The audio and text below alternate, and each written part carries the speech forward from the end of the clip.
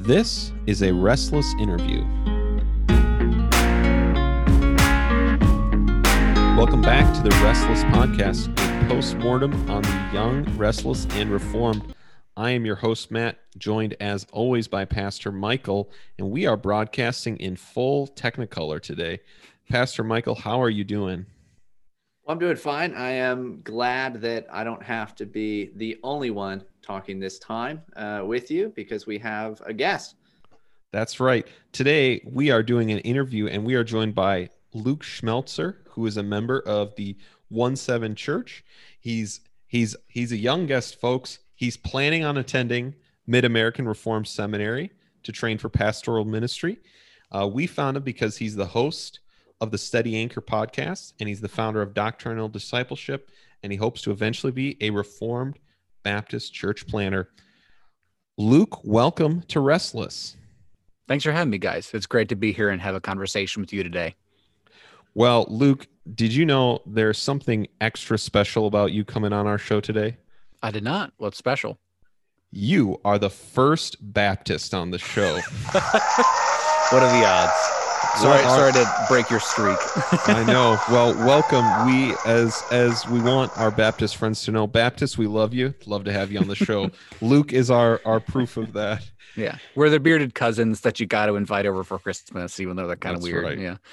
You're welcome. You're welcome. And we will not pull out the wine until you leave. We promise. Oh, thank you. Thank you. So yeah, we just got connected with Luke through social media, and we thought it was a great opportunity to talk to somebody else, just hear another story of a person coming to the Reformed faith. Luke, we heard your bio. Tell us just a little bit about yourself, and then we'll kind of hear your story. So my name is Luke again. I'm 22. I'm a Bible college senior. I'm engaged to the lovely Miss Jess. I grew up in Joliet, Illinois, third child of professing Christians. It's an interesting story. There's a lot of weird overlap in my backstory that I always love telling about. So my mom got saved out of an incredibly liberal United Methodist home. So her father was a UMC minister for 40 years and did not believe in the divinity of Christ or the resurrection or the personality of God. So the kind of place where you might hear them say amen and a women. Exactly. Yeah. Would not be surprised. But he went to Yale in the 60s, and that's just where he picked it up. So very liberal, and she rebelled out of that, was not a professing Christian. And then my dad was the son of a very conservative Roman Catholic. And so he also was kind of a rebellious child, didn't really have a faith of his own. They both got married, came to faith in Christ at a Baptist church. Southern Baptist Church had my brother and my sister and then me. I'm actually the only one of my immediate family who was not baptized as an infant. So sorry, guys. So I grew up in this family. We started attending another Baptist church in Channahon, Illinois, when I was 2 or 3, just because we knew the pastors there. So I grew up in a church environment. My parents were always very involved in the church, very dedicated to serving it. But our Christianity basically stayed at church, if that makes sense. So we never read our Bibles together or prayed as a family. We never had spiritual discussions. I was never encouraged to make my faith my own. And that's not to disparage my parents. They were dealing with a lot of things and were in a very different place. They eventually got divorced when I was young. And so when I was about 7 or so, in first grade, I started attending a private school based out of the church that we were attending. And, they're kind of a troublemaker, third child, wanted the attention. So I'd very ADHD, very impulsive. So I remember one day I was in the lunchroom and another kid was like, "Hey, I bet you can't touch the ceiling." So I was like, "Bet." And I jumped on the table and I punched a ceiling tile. And so I get sent to the office and the youth pastor comes in. He's asking me why I'm always looking for attention. And then he takes it into a gospel presentation, basically. And I think, I know if I agree to this, people will be happy and I probably won't get in trouble. So I follow him along. I pray the sinner's prayer. No idea what it means. No idea what I'm saying. But then I'm like, all right, I guess I'm a Christian now. So then like a kind of a semblance of faith, an outward form maybe, but then with my parents separating the year, that kind of broke it for me. I'm asking God, hey, I prayed this prayer. Why aren't you making my life so easy? And so even as like a young child, I start to really wrestle with Christianity, start to get very angry with God and with my family, become very inwardly turned, very self-focused, very selfish, which led to a lot of secret destructive sin. It wasn't until junior high when I was attending youth group, because that's what you do. You attend youth group as a good church boy. But it was in that youth group in junior high that I encountered the true and living God. With a gospel presentation, I realized my own sin, my own selfishness, and what Christ had done for me, the fact that he had gone to the cross to bear the punishment that I rightly deserved. And through no doing of my own could I be redeemed for that. Through only believing in him and trusting in him that the work that he has already done is sufficient. And so I placed my faith in Christ. Obviously, looking back, it was because he had given me a new heart that saw my need for sin. He had given me the faith to trust in him. And so the gradual process of sanctification, life begins to change. My relationship with my parents and my siblings starts to mend, and I become somewhat of a leader in our youth group, become the chaplain of our private school in our student body government until about 10th grade. And at this point, both of my parents had remarried. So I have a stepmom and a stepdad, but my stepdad was a recovering alcoholic. He had been drinking basically his whole life and had a lot of psychological issues because of that. And he came to a place after they were married where he said, I've beaten alcoholism, right? I can control it now. And so he starts drinking again. And it became a couple beers a week, which turned to a couple beers a day. And that very quickly became dangerous for me and my mom. So we ended up having to leave. We started staying with family and friends from church. He stopped paying rent and disappeared. So we ended up losing our house and ended up living with family and friends for about a year and a half. And we haven't really heard from him since. It seems like he found a place where he could get help. Every once in a while, I pray for him and just hope that God will bring him to the end of himself and hope that his profession of faith is true, but it's in his hands, not mine. So that was obviously a very difficult time for me. That was incredibly rough, but in the times of greatest adversity is when you can greatly feel the upholding of Christ. It's when you are pushed into the dirt that you are able to worship at the end of yourself. And so I started to grow deeper in my faith and my trust in God and my confidence in him and seeking him and his word. I started binging sermons and stuff. There was a summer we were staying with my aunt and I didn't know anyone in the area. I had nothing else to do. So I would just read my Bible and pray and play Minecraft while listening to Francis Chan sermons. And so I did that for a whole summer, listened to just about every Francis Chan sermon on YouTube.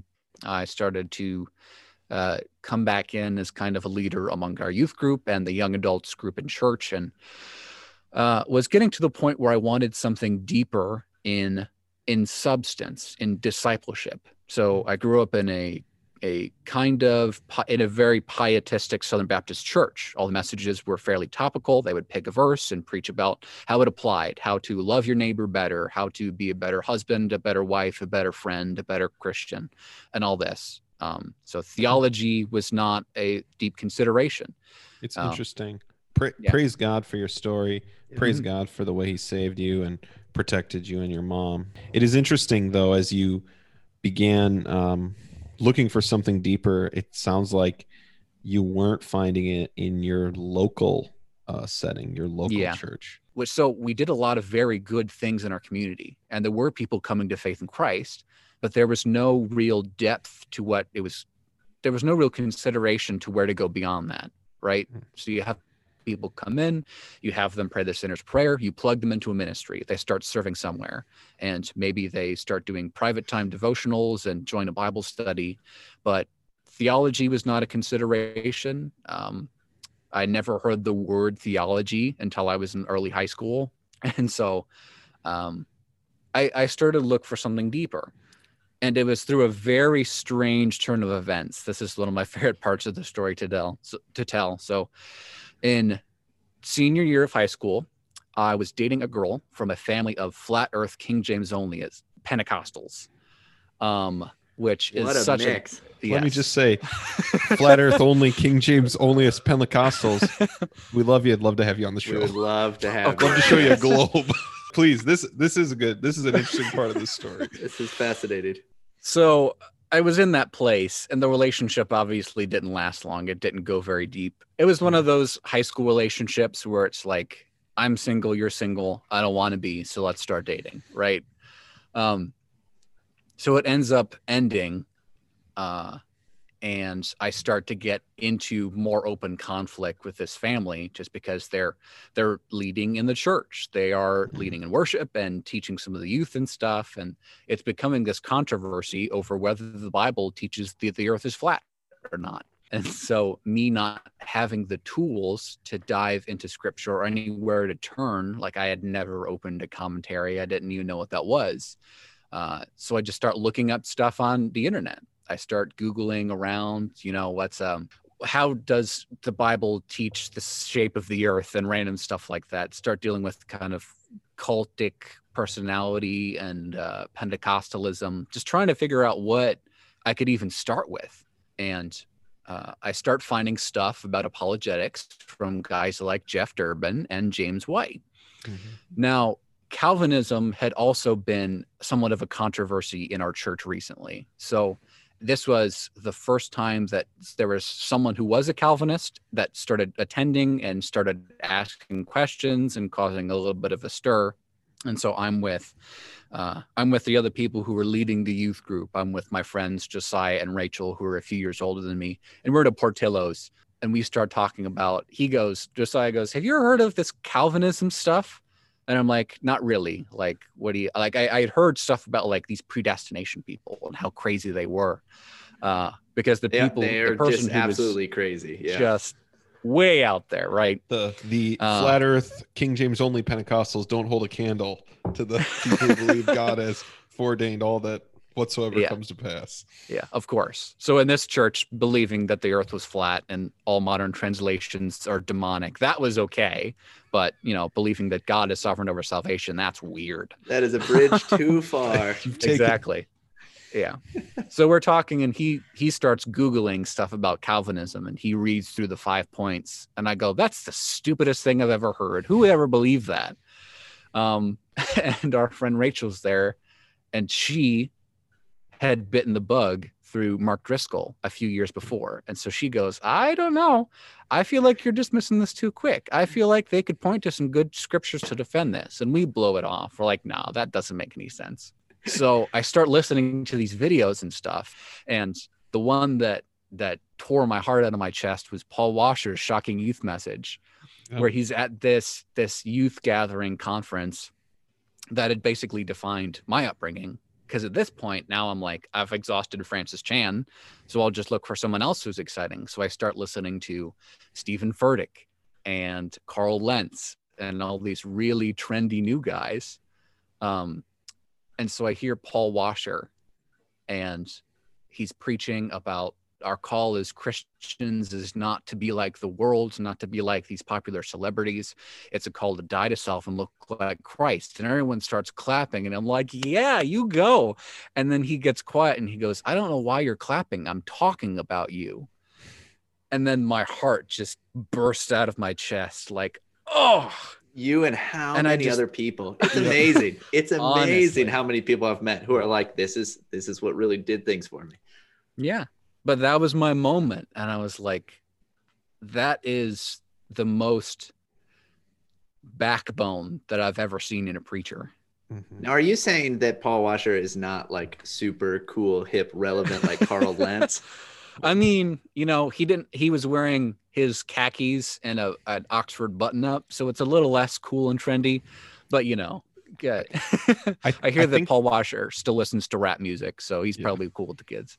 I think that there are some things as you talk about becoming the influences that even though you enter Reformed theology, I'd say after kind of this movement is no longer like what it was when Michael and I were joining it, right? What I found striking is, one, I love that by the time you were getting into it, it had turned into memes, which is just the Yeah. best. Like that, it was just, I mean, it's great. It's just right. It's another iteration of it.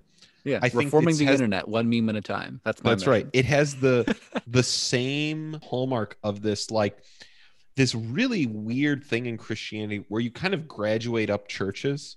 You know, I kind of get saved in this church, I move to this church and go on. And obviously, as I will ask you in a second how you came to a more confessional view, confessionalism kind of fixes that. Thank God. But the other thing is, of course, the Paul Washer clip that was preached. I'll look this up in a second, right? Probably 15 years before you listen to it. Yeah, and that I think it was like 2003. Yeah, it was a huge catalyst for a lot, right? It was preached on its way to the heights of the New Calvinists, right? That was a huge catalyst for lots of people on their way in, because just like you, they just listened to a man preach the cross, preach it unvarnished, and they had, because we're already in nice guy evangelicalism, they had never heard someone just say, I have no regard for how you're responding to me. Right. And so tell us a little bit about you've come in contact with these things, and what happened next for you. And so senior year of high school, the last 6 months or so, I would come home from classes, have my work finished in like a half hour, because I'm a decent student. And then I would just spend all of the afternoon into late at night just watching these videos, binging these sermons, pouring through my Bible and renting books where I could find them.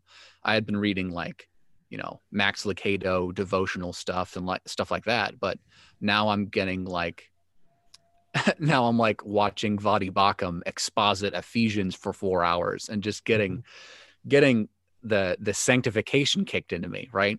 And so I start looking for where these guys are getting it, because I'm seeing not that these guys are compelling because they're strong speakers, because of their dynamic personalities. I think that a lot of these guys are popular because they do communicate it fairly well, and they communicate something that a lot of evangelicals like me were missing. But I think what convinced me most was that I would just read through books like Romans and say on every page they got it dead on. And I had led a high school Bible study years before through Romans. And by the time I got to chapter 9, I was like, now it doesn't mean that. It doesn't mean that God chooses who gets saved. That's crazy, right? It can't mean that. I don't know what it does mean, but it doesn't mean that. So that drives me down a rabbit hole into studying deeper theology and generally Protestant and confessional theology. Now, at this point, I had been studying with the pastor of my church about becoming a leader in the church. And so I start looking at colleges in Illinois for ministry. And I wanted to be a high school teacher. I come from a long line in a family of teachers. And so I have the teaching bug. I want to be a high school history teacher. And so I start looking for that. But also, I know that I'm called to serve in ministry in some capacity. I realized first that I can't pursue a training degree for full-time ministry and for teaching high school. Those two are just too big to do together. And so I feel the assurance it has to be ministry then. That has to be where I'm going next, because that's what I feel the weight of the calling, and I can't reject it. And I go to this Wesleyan University, which at this point I still hadn't studied theology enough to have those categories. I look at their 1-page long statement of belief that's we believe in God and the Trinity and Jesus and being saved. And I'm yeah, I believe those. There's probably some secondary issues that don't really matter. So I go to this college, and I'm there for the first week and meeting people and trying to get my bearings and looking for new churches and stuff. And studying pastoral ministry as my major. And I remember in the first week, there was a night where about probably a third of our floor in the apartments. So we have maybe 15, 20 guys in one room discussing theology at 2 a.m. Right. So I had just gone to a different guy's dorm, and we were just talking. I think I found out he was a Presbyterian, He went to a PCA church. And so we start talking about theology. And then another guy comes in and he grew up non-denom, but he sees what we're talking about in the Bible, right? So he wasn't Reformed. He wouldn't consider himself a Calvinist. But when we start talking about these things, he goes, yeah, that makes sense. That seems to be what the Bible is saying. And then we have, over the next 3 hours or so, we have maybe a dozen Nazarenes and Pentecostals and Wesleyans of different varieties come in and start arguing with us about this stuff. And so it's 3 a.m. and we just keep going back and forth over the text over and over and over again. And it comes down to like a couple of these guys. There was a Methodist guy who's just said, I know that's what it says, but I just can't believe that. And so they leave. And so it really dawns on me that these aren't secondary, these aren't tertiary, these aren't just side things that we disagree with. This is like the very fundamental elements, like the people that are teaching the theology classes at the school that I'm going to deny inerrancy. They explicitly reject sola scriptura and all of these things that come with it. And so my eyes start to be open to be like, wow, if the Bible's not our foundation, then there are so many places we go wrong so quickly. And so I start getting deeper. I start studying the Bible more and more and stepping it up even. And then I hear people like James White and Vadi Bakum and Joe Thorne, who I would eventually become a friend of. We've gotten coffee sometimes. I attended his church. But I start hearing these guys talk about the London Baptist Confession. And I think if I want substance, if I want to be able to defend my faith, my position, I better at least know where I'm coming from. And so it just happened to be that on October 31st, 2017, the night of the 500th Reformation anniversary, I finished the London Baptist Confession after reading every chapter and looking up every proof text. And I say, I believe this is what the scriptures teach. And so that was my confessional moment. And from then on, I've just gone deeper and worked to help other people in my community and in my church to see the depth and the beauty of confessional theology. Man, it's great to hear. It's so many similarities to my story and many others. We have grown up in this great time where you aren't just stuck. We talk sometimes about the damage of, being in a church and then finding these figures from outside of the church that, then all of a sudden you're criticizing your church based off that, and how you really need to have a deep love and care for the local church and not have this kind of idealistic, perfectionistic vision of what it should be based on these outside sources. But that is not to say that, there's not huge benefit to the fact that, no longer, there's this availability of material that cannot be kept out by different kinds of gatekeeping and things like that. So, here you are in this evangelical church, and all of a sudden you're finding all of this information that maybe otherwise you would never have heard. And so right. it can break you out of that tradition and force you to get deeper into the scripture. And that is a great thing. Well, as we mentioned earlier, Luke records the Steady Anchor podcast. I want to ask him a question, but I do want to commend something you're doing, Luke, right? You are, as we've talked, right? You're much younger, right? You're not in seminary yet. I saw online, it looks like you were just accepted. Yes, sir. Well, what an exciting thing. Michael and I pray that God will bless your future marriage, studies, and ministry. Mm-hmm. But I think one thing that's really striking, you'll notice if you see his podcast feed, that maybe the last year he's been working through the ecumenical councils and creeds.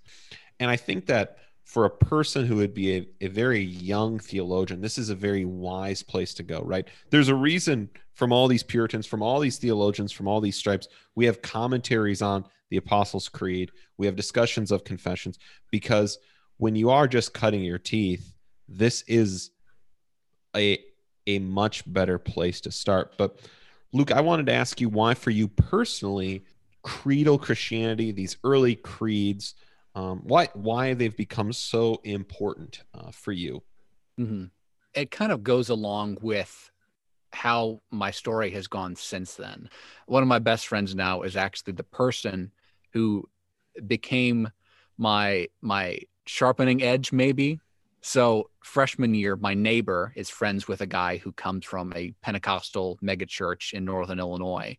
And so I show him Calvinist, the movie by Les Lanphier, because I had just bought it. So I show it to him and he's like, well, that was hot garbage. And so we become good friends, but debate about it basically every day, every time we see each other. And so I end up rooming with him and my neighbor and my friend from high school the next year. And so that was a whole year of arguing about theology. Almost every day it's an argument about something. I continue to like challenge him and am super cagey about it a lot of times. I'll admit that, especially at the beginning. And he's kind of cagey Arminian. He's really learning about what Arminianism is just to refute Calvinism. In my search for understanding my own faith more, I wanted to keep going deeper. Because in the church that I grew up at, if you erased all of church history between the closing of the canon and Billy Graham, the church would barely look any different. And so being able to start looking back through history and learning from the godly men and women who have come before us, who are much, much wiser than a 20-year-old college student, and seeing how the theological formulations that had come together in the Protestant Reformation were not just in modern inventions. They weren't novel. They were rooted in the historic teaching of the church, which teaches the classical Christian theism, that God is self-sufficient. He is eternal, unchanging. He is perfect. He is all-wise, all-knowing. He is self-sufficient and sovereign. He is all-powerful. He brings to pass what he decrees. Which may be reading back through the lens of the Protestant Reformation, but I got it right. I think that looking through all the way back through the creeds and controversies of the church has helped me to further understand how biblically grounded what I currently believe is. So I started a lot of different ventures and stuff. In the middle of 2015, in August, I decided to start a podcast. I called it the Steady Anchor Podcast to reflect Hebrews 6:9, which talks about Christ, who is the sure and steadfast anchor of our soul, who has gone before us into the veil, making a way for us to have communion with our Father, with our Creator, and to theme the show around being rooted in Christ and have him as our sure foundation, as our anchor in life, was what I wanted to go forward with in the show. And so obviously you progress as you do podcasting and stuff, you develop, you get a clear vision of what you want to do and where you want to go. And so we dabbled in a couple different topics for a while. But then I got to the point where I really wanted to dig down deep into doctrinal discipleship, learning who we are and what we're called to as followers of Christ that is informed by the truths that Christ and his scriptures teach us. And so I started with the Christian creedal and confessional Christianity. So discipleship that is rooted in historic and basic orthodoxy, the truths of scripture, and the Apostles' Creed, the earliest confession of the church. And so we did, 13 or 14 episodes on the Apostles' Creed. And that was big for me because that was not something I ever heard growing up. Right. By God's grace, I met a pastor in town my sophomore year and became a member of his church, became an intern at his church, became discipled by him weekly and regularly, and becoming a church member and seeing the responsibility and also the blessing of that has been a tremendous benefit to my spiritual life. I think I've said this on the show, maybe, I'm not sure. I've certainly said it to Michael, right, that the first time I heard the Apostles' Creed, right, I described the church I grew up in as, right, it's like the apostles live, they write the Bible, 2,000 years of dark ages, Billy Graham, right? Like that's exactly, that was, if you were going to describe my after darkness light, that would have been my understanding of church history. Yeah. I had a Reformed pastor. I was saying, I'm struggling to know if guys are believers and, in the study I'm leading in college. And he goes, well, do you know if they believe the Apostles' Creed? And I looked at him and I said, I don't believe that. That's for Catholics. and he very graciously, he shepherded me into I'm going to push back on that there, bro. Yeah, exactly. But Pastor Michael, do you have any thoughts on the importance of just creeds? I think one of the things that you have kind of pointed out, and your whole story kind of shows this, and this is, your story of moving from evangelicalism to a more confessional faith is this story of most of us, right? I mean, most of us in this fold. And how much of that is just that evangelicalism has an identity crisis, doesn't know what it is, who it is, what it's for. It's just, it has no grounding. And, the Lord still uses it by his grace. But this is why you see so many evangelicals walk away from the faith. I once heard, I think it was Hans Fien, the Lutheran satire guy. He referred to evangelicalism as like a halfway house on your way to unbelief. And the church I grew up at was down the street from the church that he pastored for a while. Oh, okay. Yeah, no, it was great. I think that's generally true. I think, or like we've even brought up here, that, often these evangelical churches become feeder churches for more doctrinally savvy churches. Or you have many evangelicals moving to find some kind of tradition within Eastern Orthodoxy or Roman Catholicism. And so the importance and necessity of the creeds, what I want to commend about what you've been doing, and I find it helpful. I listened through a handful of your podcasts before this, and what that does, what it can help do, is it helps ground you, right? It helps to ground you in what you are. So one of the things I always say about creeds and confessions is, obviously we believe that, creeds and confessions, they can err, right? You test everything according to scripture, but what creeds and confessions do is they're a kind of tool. And what does a tool do, right? Like when you have a hammer, when you're hitting that hammer, what you're doing is you're focusing all the energy from your arm into one point. And it allows you to do more than you could with just your arm, right? And so one of the things that creeds and confessions do is they help to focus what the scripture does teach, and focus onto particular points, for particular concerns because of particular controversies that arise. And so if you want to build a house, you can't just go out with your arms and just build a house, at least not a really secure one, right? You can maybe try to put something together that you can, get out of some of the rain or something. But I mean, it's going to be a mess. Is best you're going to get, right? Yeah, maybe not even, right? Because you got to cut out those little divots in the Lincoln log. I mean, you just can't. But if you want to actually build something that you can inhabit, that you can live in, that can have many rooms and you can welcome other people into, and you can fellowship together, you can raise a family in. To do any of that, you need tools, right? You need those kinds of tools. So I think it's really a really important thing that you're doing.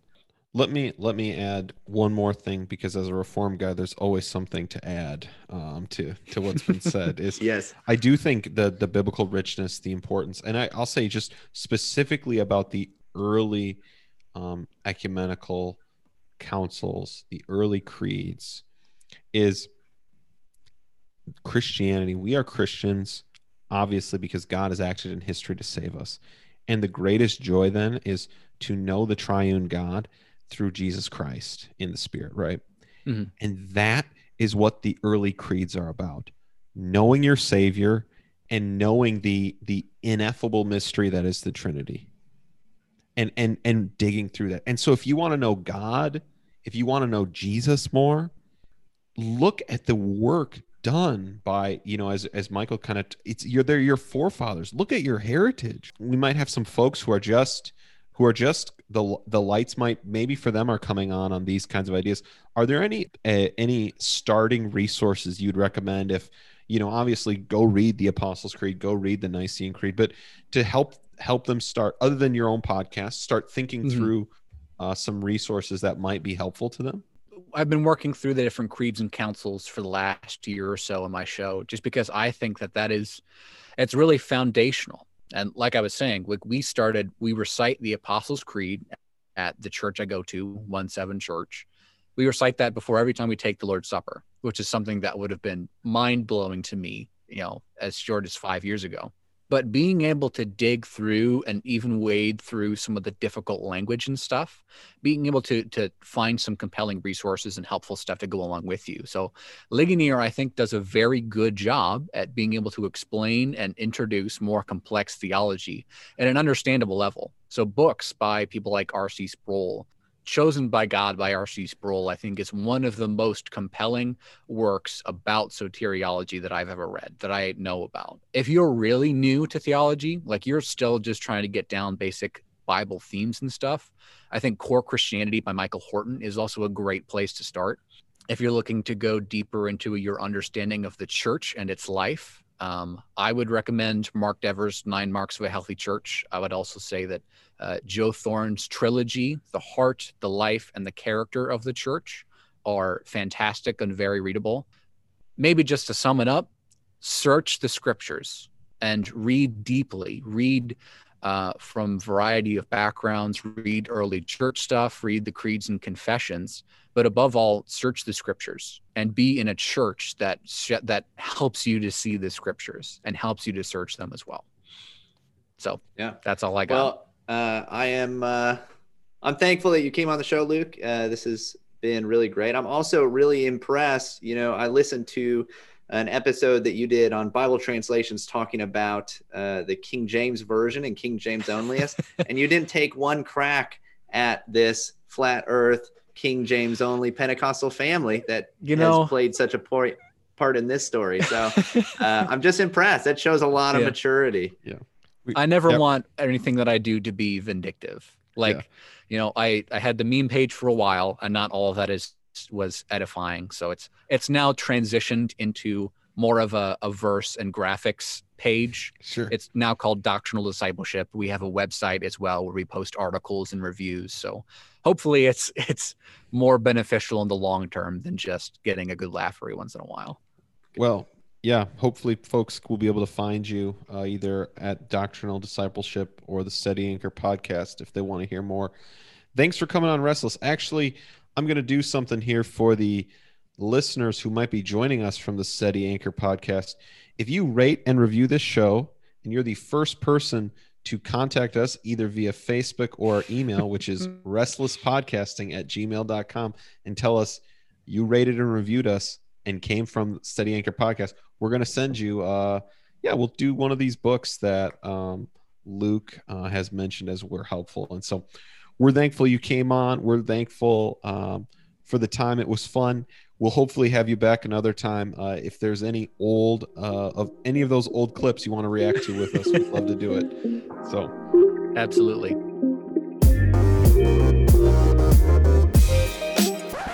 Sure. So this, I guess, will just be a treat for you guys. But sure, one of the we'll put it out things... as bonus. Please do. Right. We love bonus material. So the 2 cagiest things I ever did. One was, the same guy who said that he couldn't believe in predestination, just he couldn't, even if the Bible said it. He once walked past the dorm that I was in with some friends and just yelled, "Predestination's a myth," just to rile us up, And it worked, because then I proceeded to follow him down the hallway, reading every verse that had predestination in it, and was physically dragged away by my other friends. And then the second probably that's a good one. That is, that's great. Good times. Very emblematic of my spiritual state at the moment. But the second is probably touching Jeff Durbin's beard. Oh, man. So no doubt. My neighbor, who then became my roommate, did a summer internship with them. And the first time he went to visit, I went with him for spring break. And my friend from high school, who was also a roommate, is one of the most impulsive people I have ever met. And so at the end of this conversation with James White and then Jeff Durbin, he goes, "Question, can I touch your beard?" And he kind of laughs, and Jeff's like, "Sure, I guess." And so I just got to just feel a little bit. Is that like grave soaking? Is that a little bit? I was picking up the mantle, and my beard has gotten much thicker since then. So this is not going to hit the cutting room floor. That will be released in some format. Even if I have to cut the episode a little differently just to squeeze that in. That's got to be in there. Whatever works for you guys. I'm just glad you got a kick out of it. Thanks, Luke, for coming on the show. If you are listening for the first time as a Steady Anchor podcast listener, rate and review this show and send us a message. If you're the first one, we'll send you a book. Thanks, everybody. Catch us next week.